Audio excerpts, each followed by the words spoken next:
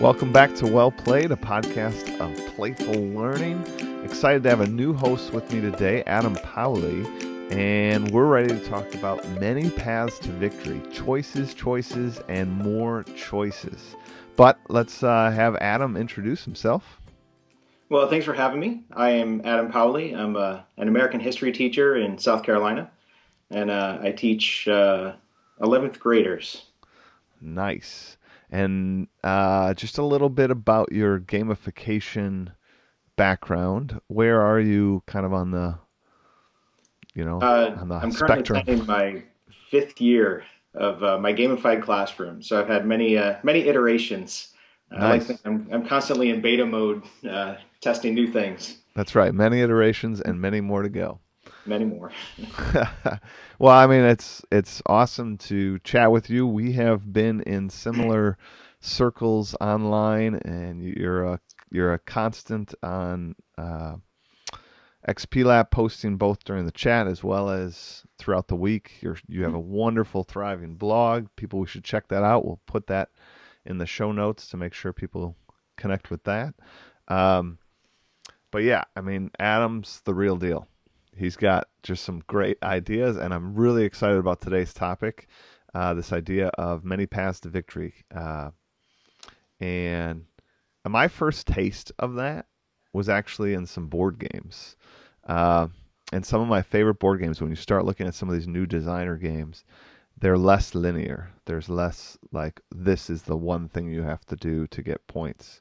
They Hmm. usually give you so like Monopoly has like one way, right? Like get the monopolies, build the houses, build the hotels, make money. Um, but some of these board games, these new ones, introduce like four, five, six, seven different ways to score points, and they're really well balanced. I mean, like they're you could win doing any one of those seven, or countless combinations, and it's super fun. And building that into our classrooms is just it's going to be epic. I have a 7-year-old and a 4.5-year-old now, and my 7-year-old is starting to get into games like chess. And his latest one is actually Ticket to Ride, the beginner game. That's a good And one. in that, there's literally many paths to victory because you're building a train track and you're trying to get to point A, but you can go to any of these different cities. It's definitely stimulating him more, and it's one of the few board games we can actually sit around and play right now. That's great. I love playing board games with family, friends, Mhm. strangers. It really doesn't matter for me. Just I just want to play board games. My first many paths to victory, though, and I think we've talked about this a little bit, was Civilization games, the old Sid Meier's Oh, games, and being able to pick what type of civilization I wanted to start with. I think I always ended up being the Romans or some variation on that because they had the Legion, and I could be like this big, powerful, war power at the very beginning. well, I ended up always like becoming a communist because I could just become a dictator and win the game through military conquest. But there are so many other ways to play too. So you didn't just have to become a military leader. You could go to Alpha Centauri and win the game that way through space exploration. So there's just so many different ways to play that I spent many Saturday nights just sitting at home in front of my old computer. but like that's it, right? Like there's this excitement. I mean, there is. I'm just gonna use my overused word that there's a sense of exploration there. Like you're trying to figure out like this right balance. Like how much in your civilization do you put towards the economic engine to prepare to go to Alpha Centauri. So the other win condition was you could build this spaceship and send out your guys to colonize this other Earth-like planet, or you could win by military conquest on the globe. But then Hmm. then you got to retool your civilization another way, and if you went you know too much one way and not enough the other, like you'd lose. Yeah, you And definitely had to have a strategy going in. You couldn't just sort of wing it. And that's one of those things that I've always been trying to incorporate into the classroom is how do we give these kids many paths to get where they want to go, but how do we also let them strategize? that's key. Is there any way that we can allow them to have some control and some strategy on how to succeed in what they want to do and not necessarily what I want them to do? Uh, Having some intentional direction, but letting them have paths to get there. That and that's inspired from that Civilization and those types of games growing up, yeah, Age of Empires and all those types of games. That's great. And like you hit on that key fact in gamification is that sense of agency that you're giving students choice. And I always try, like I struggle to sort of communicate this to teachers that it's not just, you're in a lot of these Twitter chats and they talk about voice and choice, voice and choice. Well, my kids could write a paper or they could do a speech. I'm giving them, voice and choice. And while that is a choice, but I think gamification is talking about even a more powerful and interesting choice. Like you tied on there the word strategic, right? Uh, and ways that we can build into our game some strategic choices. Uh, I think it's where your game really amps up and gets kids super excited. Yeah, And sorry, when I first started gamifying, I kind of remember the old joke, like with my kids. You obviously have a choice. You can either eat peas or you can eat carrots. And in my kids' like mind, that's not really a choice. They're still eating vegetables, something they don't want to do. Um, if path A leads to a cow to the meat market, and path B leads there, but it's prettier, that's still going to get them to the meat market. So the idea of having a paper or a speech, that's still a paper. yep, So trying to give them it's a way vegetables either to way. right. So trying to give them a different way to explore the content or explore whatever skill it is very important. So, we have kids that love to draw. Maybe they can do sketchnoting. I've seen some people really talking about that a lot lately, as opposed to doing physical handwritten notes. Those are meaningful choices that kids can really run with. Yeah. Just a shout out on sketchnoting. You guys got to check out Carrie Bacham at Heck Awesome. She puts out some wonderful things about visual note taking. That's who I was actually thinking of. I've seen her post a lot on that lately. Yeah, she genius. So, like, how do we do it? How are ways you've built some strategic choices in your game? Uh, yeah, let's start there. I'm sure people are wondering. We're 5 minutes into this podcast, and they're like, I'm in, I'm sold, I want to do it. But like, now what does it mean? I do it a bunch of different ways. There are certain base things that I think every student needs to go through. At least in my school, in my junior level, they all have to do a certain amount of writing and such. But I like to do it through side missions.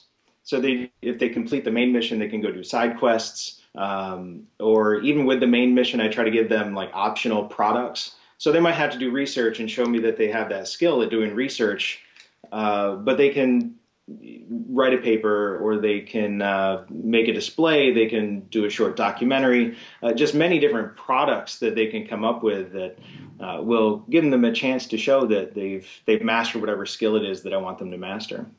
Nice. Building on that, like one way I've built in choice is so the way I've structured my game, most of the ways students gain abilities within my game are through items. So that's how, like, some teachers do, characters, like you're a mage, so you can get this power tree. I don't do that. The items you have are what the power ups you can do. And I've done where a lot of my items unlock different potential assignment types or explorations, right? Learning explorations that they can go on. Uh, or start to pay out better. Does that make sense? Mm-hmm. So maybe maybe they love to draw, and at first, like, drawing's only going to get them 100 XP or something like that. But if they continue down that path and kind of upgrade and hone that skill, maybe later in the year, doing that same thing all of a sudden can get them 500 XP in my game. We've been having a lot of conversations in the chats about power cards, Yeah. and those seem to be very popular. And I don't know where I've come up with it. I think I've been inspired just kind of in the general Sure. zeitgeist. Uh, but I've got cards similar to that, and this idea that we have cards that can grant new abilities or change the way that they can play. You mentioned kids that like to draw. I've seen some cards that on a test you can have like a little 3x5 cheat sheet. Hmm. 'Cause at least in my school, we still have to give tests. So that's one ability, but I also have a different power that they can purchase through this alternative economy that they can sketch their notes instead. So they can have a sketch card instead of a handwritten card.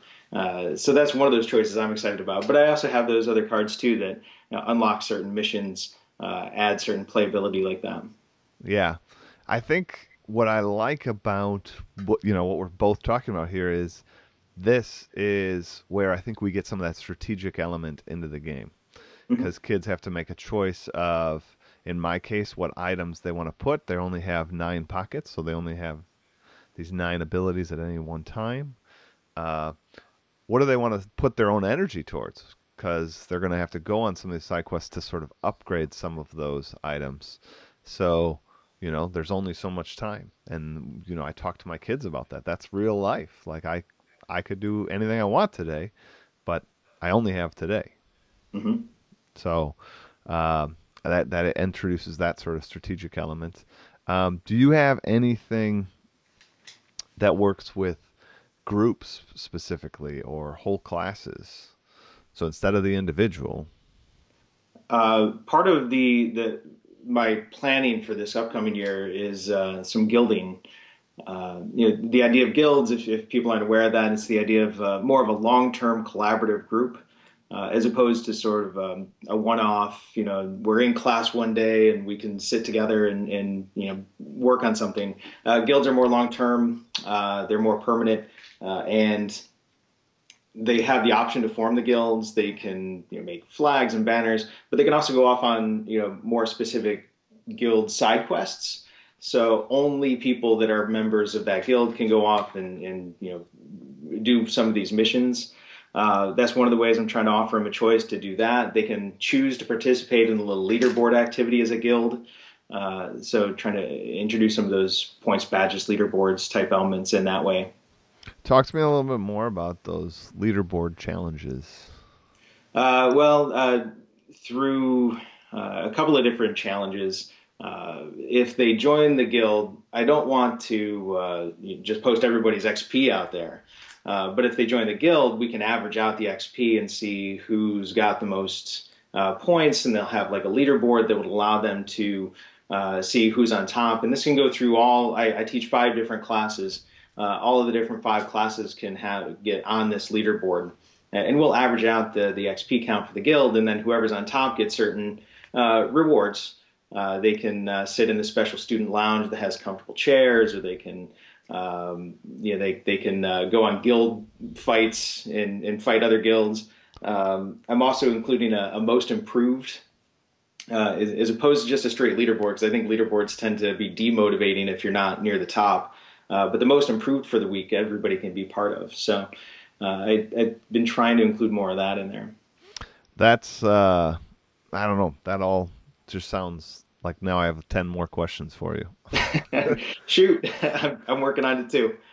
So I'm sure everyone out there now wants to hear, how do you have the guilds interact with each other? You talked about like fight other guilds. I know that that's a choice many of my students want to make, and Yeah. I handle it in one way, but I'm kind of curious how you handle it. At this point, I'm still in the planning phase. All right. I've done different games in the past with this. I used to play a little capture the flag game where each team would get 4 little chunks with a vocabulary term. We'd split their flag up, and then at some point throughout the class, if you could manage to get a piece of that shield without getting caught, you could do a little visual vocabulary activity, and then you would win that flag. Right now, what I'm going to do is students are going to be able to issue challenges. So you get to issue one challenge a week, and I'm trying to figure out more ways to do this. But you issue one challenge a week to any other guild, and if the guild accepts, we'll give you a little 10-question quiz, and the highest average will win whatever the wager is. I have a little alternative economy. Instead of experience points being their, what they earn gold so that they can purchase the different cards.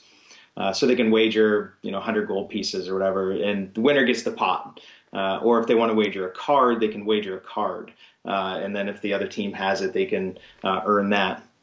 I have different avatar types too. So I have a rogue avatar type, one of these maverick kind of kids that doesn't want to be part of a group. the rogues can issue a challenge to any guild on their own, which I'm excited about because I have some students that just want to like be on their own, not have to deal with any other people, but they still get some of the benefits of being in that guild grouping. I like that. That's nice. I like the sort of one guild or one challenge a week. So those could be cross classes then too. I'm trying to figure out how to do that, but yeah, that would work. At first, I'm going to keep it just in the class, but I think as I figure out the sort of mechanics of how that's going to play out, I think being across classes would work well. And my other question would be, what tool will you use? Is it just going to be a paper test that you just sort of print out, or is it going to be, do you use a learning management system to make Uh, that choice quicker and easier for them and yeah, for the you? one that I've been using is GoFormative, GoFormative.com, which is really nice. I like their setup. It's quick, it's easy. There isn't a whole lot of logging in involved, which Yeah, helps. I'm trying to figure out ways to do it outside of just a multiple choice test. sure. I'm at this point, I want to see how this goes before I move it further. Yeah, it's funny too when when you talk about this gamified class and talk about providing more and more choices for the students and building in more of these mechanics and these layers. Something that all of us game designers have to really pay attention to is how much this will take in terms of our management of it. And I mean, sometimes I come up with a great idea, but like, there's no way I could actually maintain it. Like, Right. if I was some sort of computer designer and I could like have the computer, if I could write it all perfectly that the computer would handle it, it's a sweet addition to the game and it provides great choice, like Civilization, right? Hmm. I always dream about building a game that, you know, they have their individual items, but then I want this like idea where they together are building their like village and build these buildings that are big. Basically, they're just bigger items, but they would take the whole like group to pool resources together to build it. And then I Hmm. want that to like much like any other video game, that building then sort of amplifies other components to the game. It's like a multiplier. Like now this house's XP produces faster because they have a barracks kind of thing. Hmm. Um, but like trying to manage that and then also carefully balance like how much these things are worth and balancing out giving out resources. Like I tried it for like half a year and I was like, no, this isn't working. But It's like what you were talking about earlier with students having so much limited time in the day, with teachers yeah, too, and that's something that we always forget about. Yeah, so finding a system that works for you is important. yeah. Uh, So I like this. I mean, I feel like that's manageable. The one quiz challenge.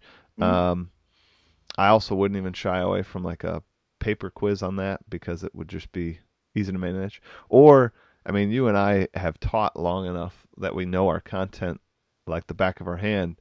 Oh You yeah, you could actually probably just have the two guilds sit right there and just come up with 10 questions on your own. Like, like quiz bowl style. yeah, like just on Be top of your something head, just say like Q1, just write on a sheet of paper. Q1's this, Q2's that.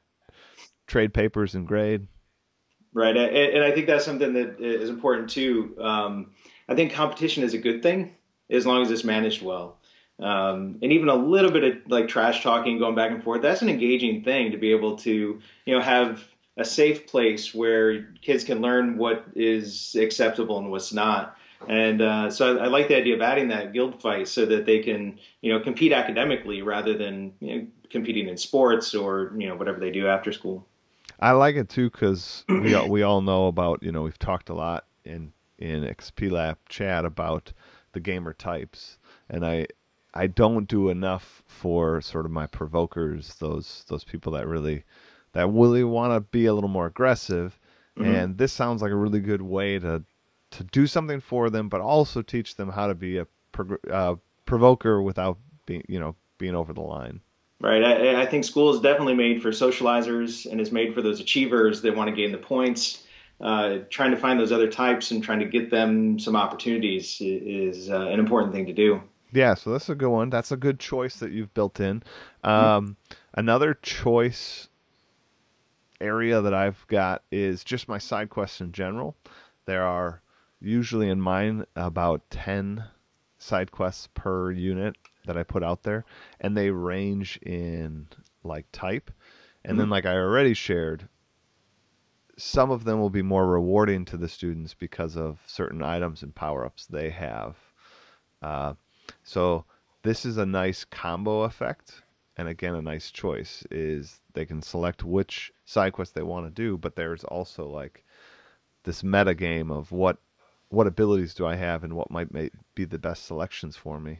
And then sometimes you throw them a curveball and you make some of those ones that people aren't taking, but you as an adult see the value in it. Like, I really want them to know how to make a good speech, and no one's choosing to make a good speech.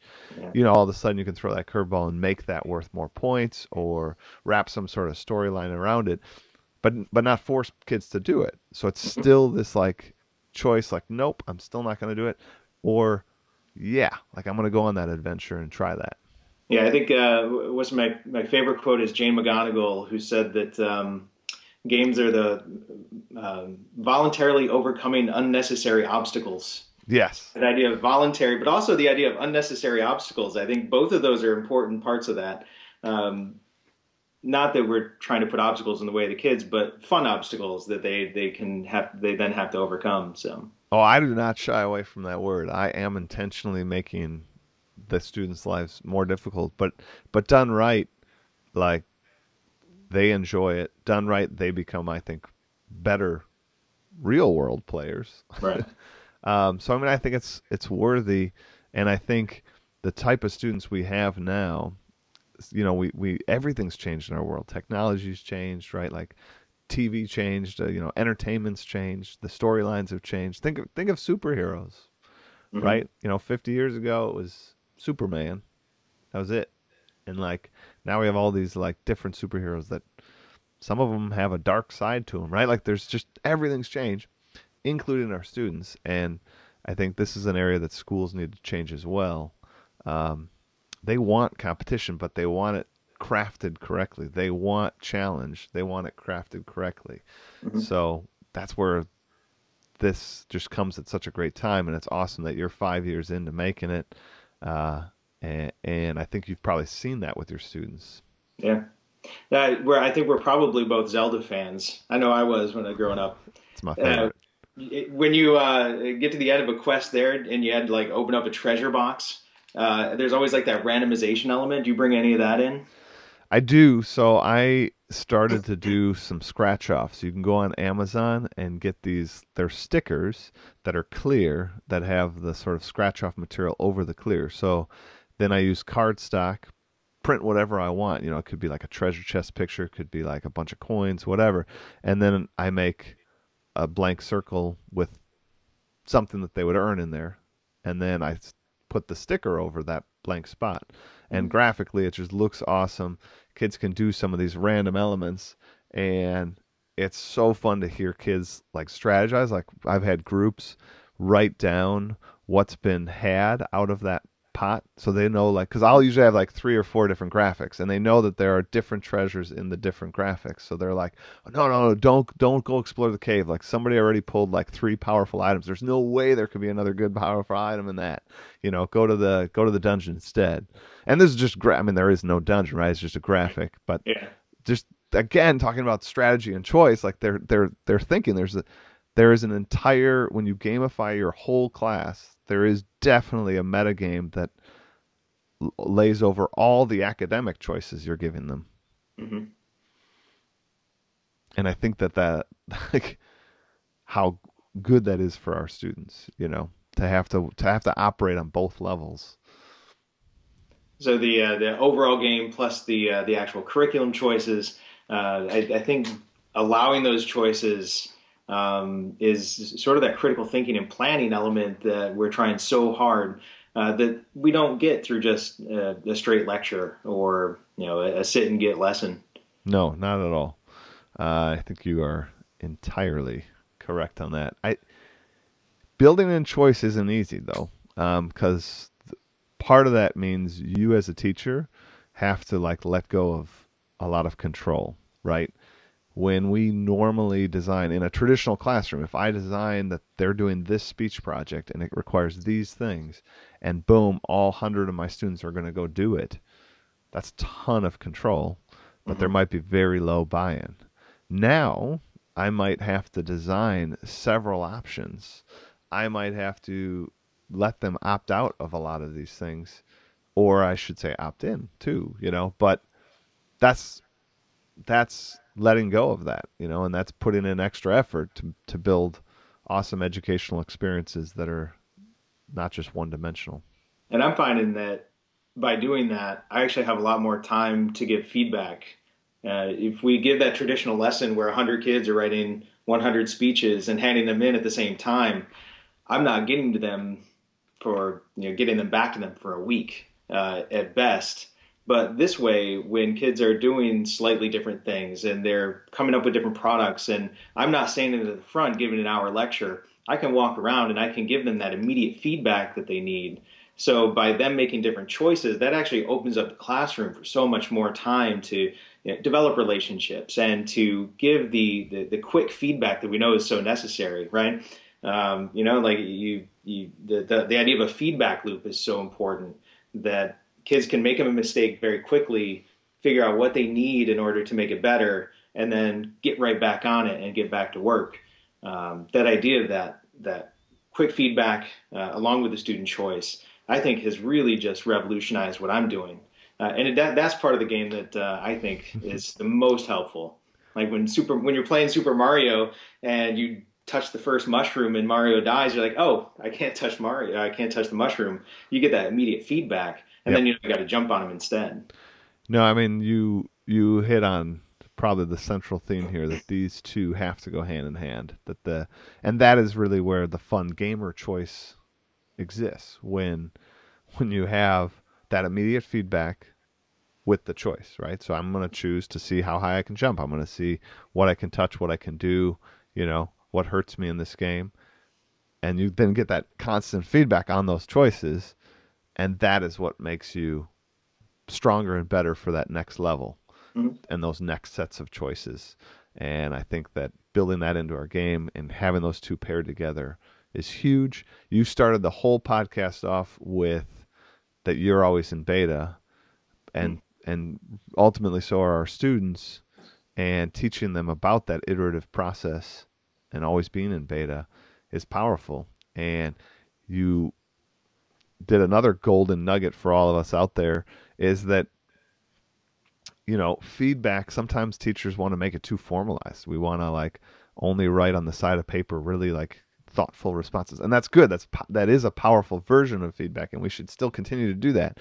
But we can't forget just walking around and just having those little nudges of conversations. That can be just as powerful because it's immediate. hmm And if anyone needs to justify it, just call it conferencing, and that sounds fantastic. Nice. Well, it is just about that time to have our reflection time. Today we have a great quote that's on topic here by Nelson Mandela, and it is, "May your choices reflect your hopes, not your fears." How do you think that plays into our overall topic of choices here? Well, I think it's very easy to look at a list of choices and see something that you're scared of. But I think that if we think of that as a hopeful thing, that instead of being afraid that you're going to make a mistake, if we can flip that and make students feel hopeful that they're going to improve, even if they do make mistakes, that's still okay. I think that that's something that everybody will benefit from. Yeah, I mean, hearing that, I'm two things popped to my mind right away. One, Nick Davis has an item called the Fierce Serum, and you can get like triple the XP if you do something that runs counterpoint to what you would usually want to do in the class. So you have that shy kid give a speech. If he has a Fear Serum, he's going to get like 3 times the XP that thing should be worth. I think I'll be borrowing that one. Yeah, I think that that's just genius, and I love that. You know, your hopes are, I'm now projecting, but that person might hope that they would be have great things to share, but that they're always overcoming that, like it would. So hopefully, getting out there.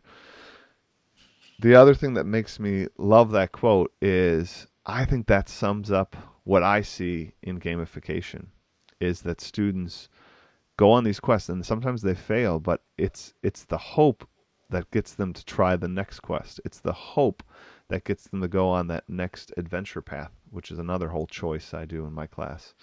Uh, and it's really the hopes that drive it. And as they get stronger in the game, their fears start to drop off. They worry less. And I think we've built way too much fear into traditional schools. This is why kids don't always take the risks. This is why you have, I mean, in your world, in high school, this is why you have, I think, students taking what is seen or perceived as easier classes, so it pads their GPA, as opposed to like doing what school's for, and that is to challenge yourself and learn.